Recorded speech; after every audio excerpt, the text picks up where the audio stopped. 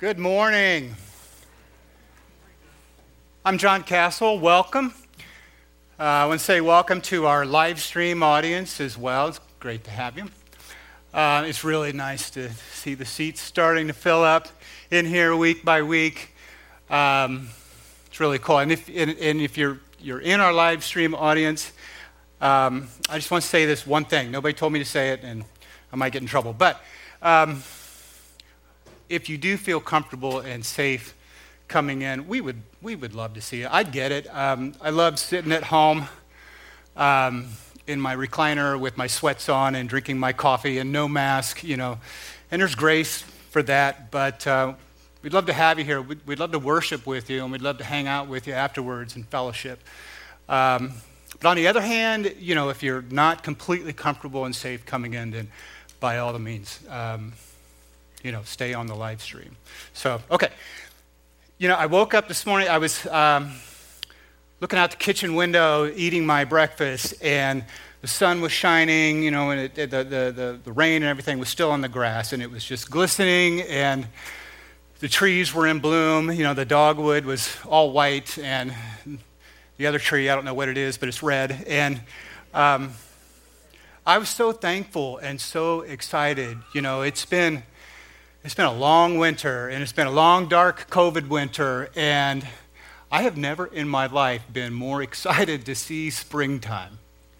And so I was just really, really thankful and excited, and excited to get in here this morning, because our message today is, if it were a movie, it's one of those happy ending movies. And so we are in the last section, or last week of our I Am series, where we've been walking through the Gospel of John and dealing with each of Jesus's I Am statements. And so we're concluding this week, and we're also in the last chapter of John. That's John 21.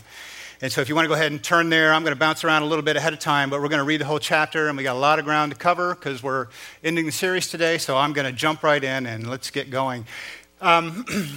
Chapter 21 is the epilogue of John. And so, if you picture a movie, you have this climactic series of events, and that all happens, and then the screen fades to black, and you're wondering if the credits are going to roll up or not. And then this next scene comes up, and you're all excited because there's just like some piece of the story to finish telling, or some character that you forgot about that you haven't quite heard the end of his story. And so that's where we are. We had this amazing plot line in the Gospel of John. Jesus starts his ministry 3 years ago, and he calls his disciples and performs all these amazing miracles, and has this ongoing battle with the religious power structure. And then he gets arrested, he goes through his trial, he gets crucified, resurrected, and appears to the disciples and Mary and everyone. And chapter 21, John actually ends chapter 20, the end of the previous section, with the purpose. He states the purpose of his gospel. And that is, now Jesus, and this is verse 30, now Jesus did many other signs in the presence of the disciples, which are not written in this book. But these are written so that you may believe that Jesus is the Christ and the Son of God, and that by believing you may have life in his name. And so, screen fades to black. But there's one more loose end, as I said, and that is the character of Peter. What about Peter? He had all of this stuff happen to him, and he denied Jesus, and we haven't finished that story. So we got to go back a little bit, give some background, and fill in some context before we can get started with him.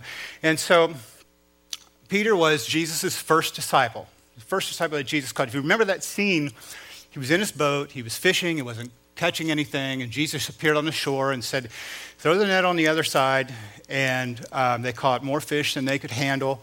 And Jesus said, I will make you fishers of men. And he said, follow me. And Peter did. He obeyed, and he dropped everything, and he followed Jesus and walked away from fishing. Sorry.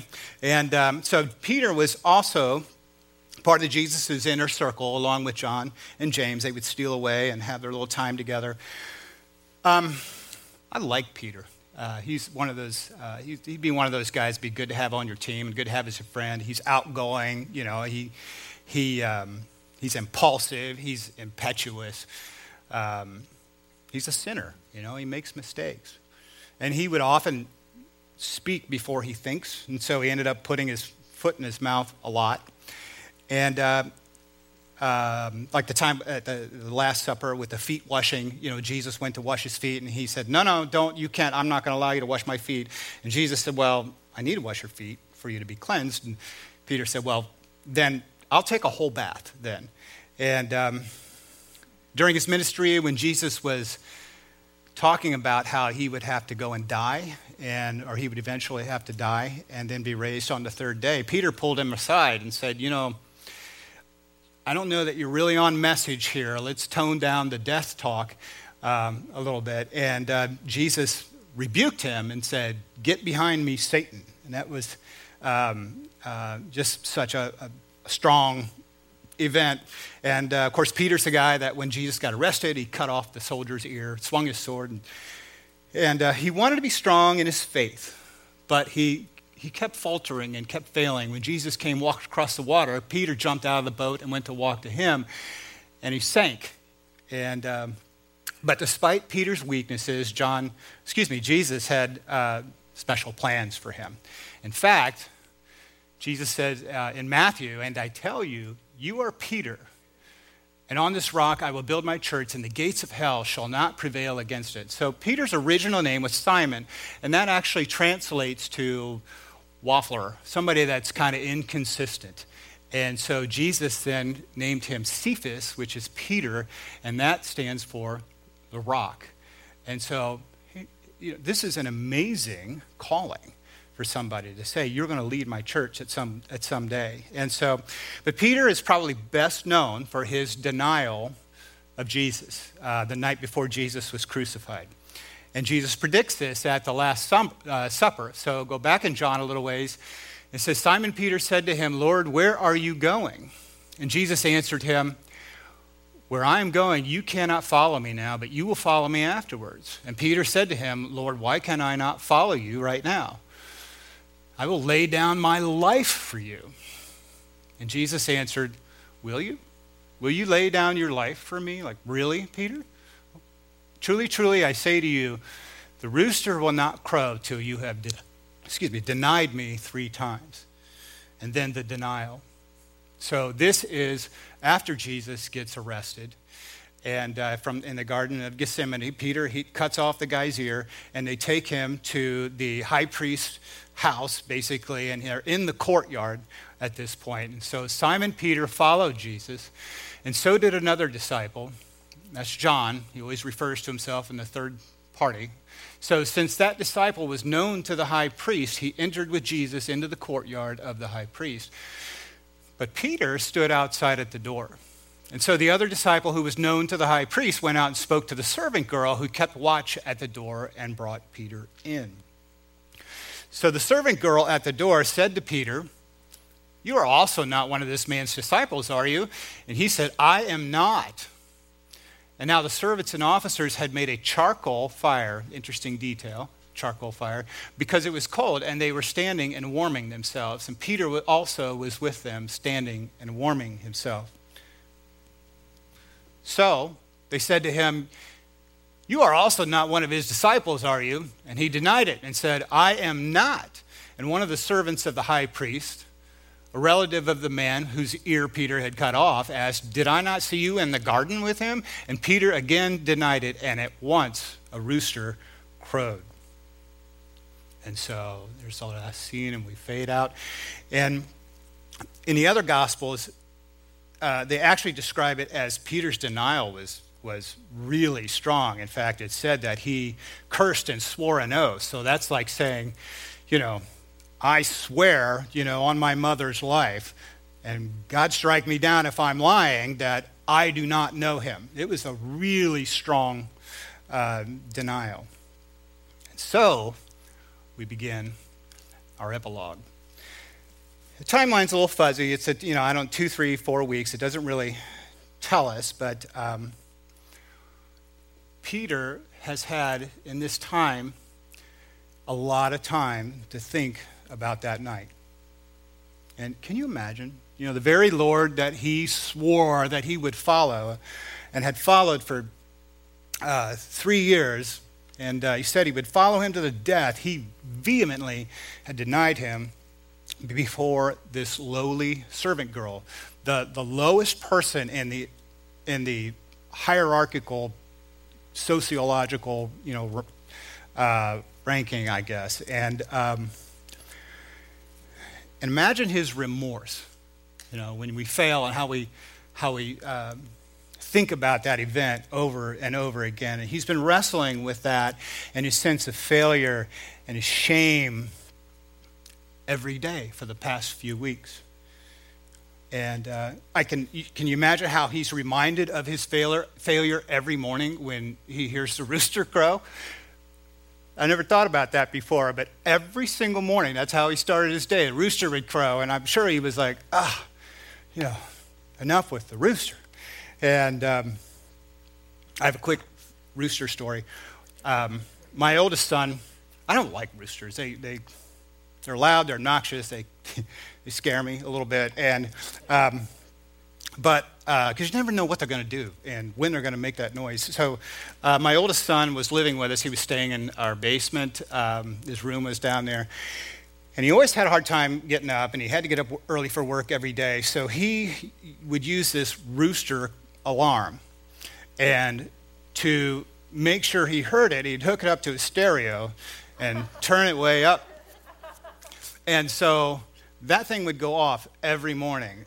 And I'm up on second floor, and of course, our HVAC system brings that noise all the way up to our bedroom and the vent, which was right next to my bed. And so every morning, the rooster's crowing, and he's not getting up. And so I would lay there for a while and try to block it out, but you cannot block out a rooster. So I finally would throw the covers off and go downstairs. I'd be really angry, and I'd say, "Get up!" And he'd be sleeping right through it at 80 decibels, And so that's maybe part of the reason why I don't like roosters. But anyway, back to Peter. So Peter's he's confused, and he misunderstood his calling that he had, really, because Jesus had said in his last appearance to them, up in their little Bible study room with the doors locked, he'd said, Go and whoever you forgive, I forgive, and who you choose not to forgive, I won't forgive. And so that was kind of part of that last calling that Jesus had given them, and he'd forgotten that. So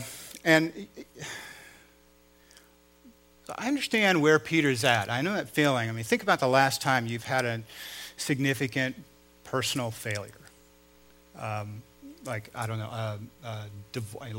failed marriage, a lost job, or a broken relationship. With our son, he was diagnosed with Asperger's at the age of 21, and but we didn't know it growing up, and not that that's our excuse. But, he acted out a lot and had a lot of negative behavior, and he couldn't help it, really, because it was how his brain was wired and how it was programmed. And so we thought it was oppositional defiance disorder, ADD, and that was related, but all these different things. And so we would respond to his acting out with discipline. And we would just keep, more acting out, more discipline. We'd take more things away, acting out, discipline. I mean, the kid's room was practically empty at one point. And so, and that's just how we responded to that. And we learned later that all of that behavior was related to the Asperger's. And ironically, the other thing is we were extremely busy with ministry during that time, all through that, about a 10-year period with our kids growing up, and we were gone several nights a week. And so we failed to be there. And how many times, I can't tell you, I've regretted how we handled that, and that I didn't take the time as a parent to say, something's wrong here, and I need to put my ministry aside and invest and quit trying to get him to come into my world and go into his world and spend whatever, because especially with Asperger's, it requires more and more of a commitment and dedication. I just didn't do that. And so he's grown up with issues relating and forming attachments, and those issues will stay with him the rest of his life. And so, there's just the regret of that and the desire to just go back, And so Peter's been ruminating over this event, playing it over and over in his mind. If I could just go back and do it again, I know I would stand up to that little servant girl. And, I was afraid. We start justifying and defending ourselves. Well, I was afraid for my life and scared. And so, yeah. So what's next for Peter? He's confused, living with all the shame and regret, and he's got a family to feed. And so he walks away from the ministry. And he goes back to what he knows and to what he's comfortable with. He goes fishing. And so chapter 21 opens, with this scene. They're on the beach, and there's 7 of them there, and Peter says, I'm going fishing. And the rest of them said, yeah, we'll go with you. And so it's kind of an example of Peter's leadership, right? People were still following him. And so here we go, chapter 21. We got a lot of ground to cover, a lot of scripture to cover, so hang on. And we're going to start in verse 4. So just as day was breaking, Jesus stood on the shore, and yet the disciples did not know that it was Jesus. So they're out there and they're fishing, and they're not catching anything all night long. Does that sound familiar? You remember that story? 3 years later, exact same situation on the Sea of Galilee. And so Jesus appeared on the shore, and he said, children, do you have any fish? Interesting that he referred to them as children. And they answered him, no. And he said to them, cast the net on the right side of the boat, and you will find some. Once again, right? So they cast it, and now they were not able to haul it in because of the quantity of fish. And that disciple, whom Jesus loved, therefore said to Peter, it's the Lord. So John's the author of the book of John, and he always refers to himself, or often, as the disciple Jesus loved. And he's always the first one to get it, what's going on. And so anyway, he's the author, so that's fine. When Simon Peter heard that it was the Lord, he put on his outer garment, for he was stripped for work, and threw himself into the sea. I guess it was okay to fish in your underwear back in those days. So the other disciples came in the boat, dragging the net full of fish, for they were not far from the land, but about 100 yards off. So again, exact same scene. When Peter was called, make you fishers of men, follow me. He's so excited. I mean, he has a chance to talk to Jesus about that failure. And he just jumps right out of the boat. That's why I just love Peter's excitement. I get ahead of myself. I did. Okay, here we go. So, nope. There we go. Okay. When they got out on the land, they saw a charcoal fire in place with the fish laid out on it and bread. Charcoal fire again. And Jesus said to them, bring some of the fish that you have just caught. So Simon Peter went aboard and hauled the net ashore full of large fish, 153 of them. And although they were so many, the net was not torn. And Jesus said to them, come and have breakfast. Now none of the disciples dared ask him, who are you? They knew it was the Lord. Jesus came and took the bread and gave it to them, and so with the fish. This was now the third time that Jesus was revealed to the disciples after he was raised from the dead. So, they had this cool beach breakfast scene, right?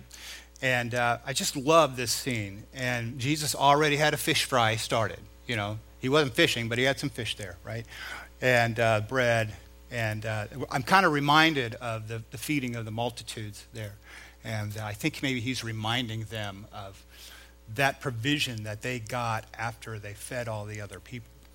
And so the story goes on in verse 15. When they had finished breakfast, Jesus said to Simon Peter, Simon, he refers to him as his previous name, son of John, do you love me more than these?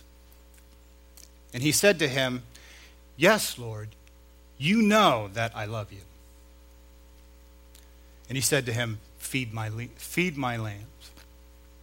So this passage begs the question, who's Jesus referring to by these, right? And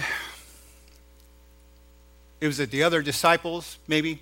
Was it the life of fishing? You know, we don't know. And it doesn't matter, really, because Peter is on the spot. And so he goes on.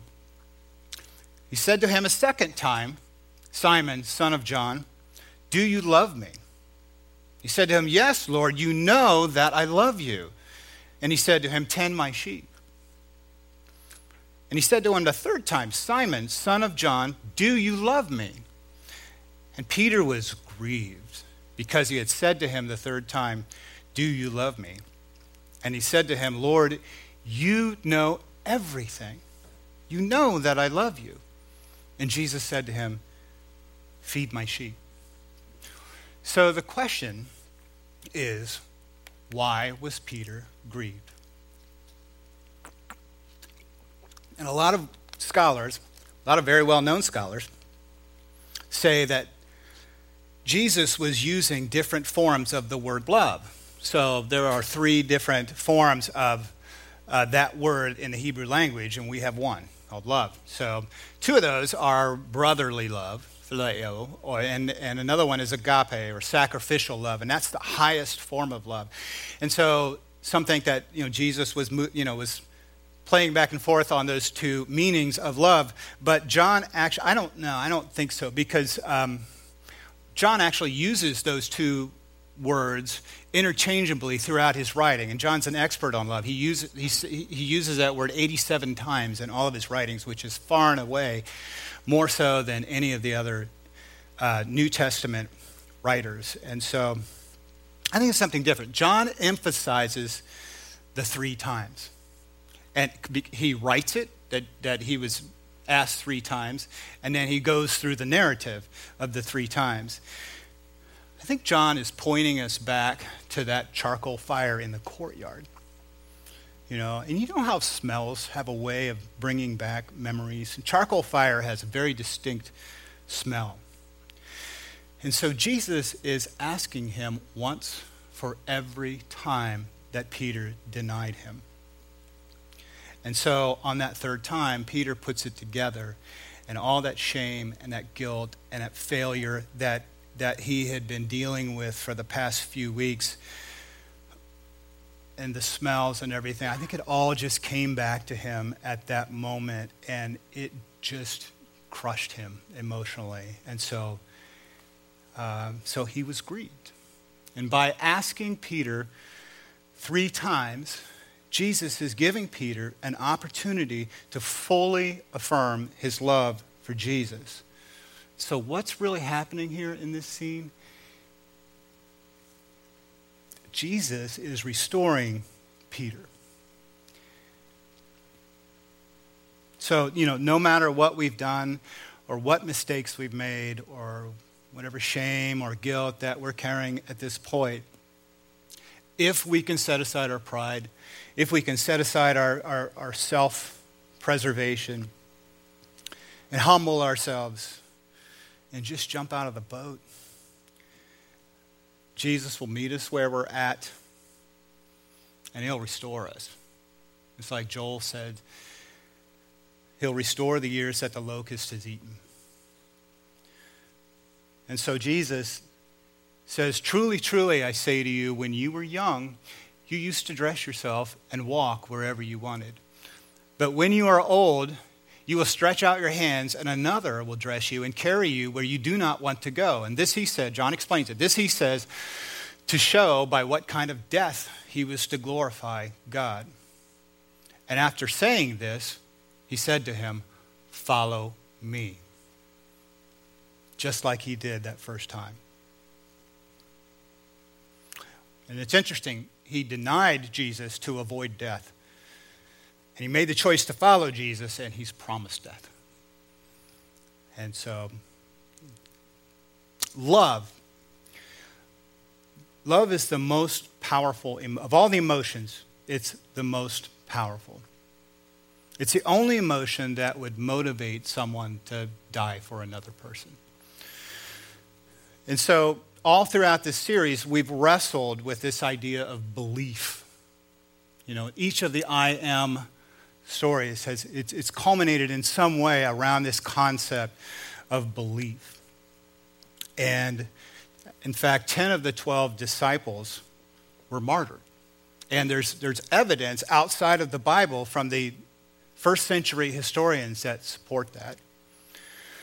And so that, you know, for those martyred disciples, that is love and belief on their part that Jesus is who he says he is, that Jesus is the I am. He is God. And so Peter turned, and we're in verse 20 now, turned and saw the disciple whom Jesus loved following them. And when Peter saw him, he said to Jesus, Lord, what about this man? And Jesus said to him, if it's my will that he remain until I come, what is that to you? You follow me. And he repeats his calling. And so, you know, Jesus says, good, okay, you love me. We've established that. So now you're going to die for me. And Peter, I think they're walking at this point, and Peter's like, okay, what about him? He's looking over his shoulder at John, and Jesus says, what about him? You know, what is that to you? So Peter's looking horizontally right here. He's comparing at this point. And, you know, is the same thing going to happen to him that happened to me? Is it going to be fair? But Jesus reiterates his commission. He says, no, you follow me. So, and Peter does, and he makes many, many mistakes before and after this event. But Jesus chose Peter, and Peter obeyed. So Peter goes on to do amazing things. Not long after that was the Pentecost. And Peter got up and preached that day, and there were 3,000 people that were saved that in one day. You think that's amazing. So Jesus isn't looking for perfection from us, or charisma, or talent, but he's looking for those who really love him. And he's saying to us, follow me. I'm going to go ahead and have the band come up here as we start to wrap things up. So, verse 23. So the saying spread abroad among many of the brothers that this disciple was not to die. Yet Jesus did not say to him that he was not to die, but if it is my will that he remain until I come, what is that to you? So John felt the need here to stop the rumor mill. And of course, he's talking about himself. And he says, this is the disciple who is bearing witness about these things. And this is the final verse of the entire book. And who has written these things, and we know that his testimony is true. Now, there are also many other things that Jesus did. Were every one of them to be written, I suppose that the world itself could not contain the books that would be written. And so John picked these 7 amazing miracles and events that happened for us to prove his case. A case that he stated, his thesis, he stated at the beginning of his gospel, that in the beginning was the Word was with God, and the Word was God, that Jesus is God. And so this concludes the book of John. So, what about the rooster? We haven't talked about the rooster. To Peter, the rooster represented condemnation and reminder of failure, right? But roosters crow at the beginning of the day. And that rooster crowed at the beginning of the day that Jesus was crucified. And so at the moment of Jesus' crucifixion, when he was hanging there on the cross, and he died on the cross, and the clouds rolled in, and it got as dark as night, the veil of the Old Testament temple, where the Old Testament law was carried out with the sacrificial system, that veil was supernaturally torn in two and opened up. And that signified that the Old Testament law has been completely fulfilled. And that today is a new day, and the new covenant began at that very moment. The new covenant is the fulfillment of God's promise that he will forgive sins and restore relationship with those that turn to him. And Christ's death on the cross is the basis for that promise, if we believe. So, if we believe. So, even roosters can be restored. So, I want you to think about something this week, and I want you to pray about it. I want you to meditate and talk about this in your cell groups too. Picture yourself around that fire in the morning with Jesus, and he looks at you, he looks you in the eyes, and he says, "Do you love me?" What does that look like to you to really love Jesus? And he says, "Will you follow me?" And that's a little bit different for all of us, isn't it? And I think we all know what that means to us personally. So we probably won't have to die for Jesus, but will you choose to live for him? So please think about those things this week. Talk about it. And that's it. That's the end of John. Let's pray.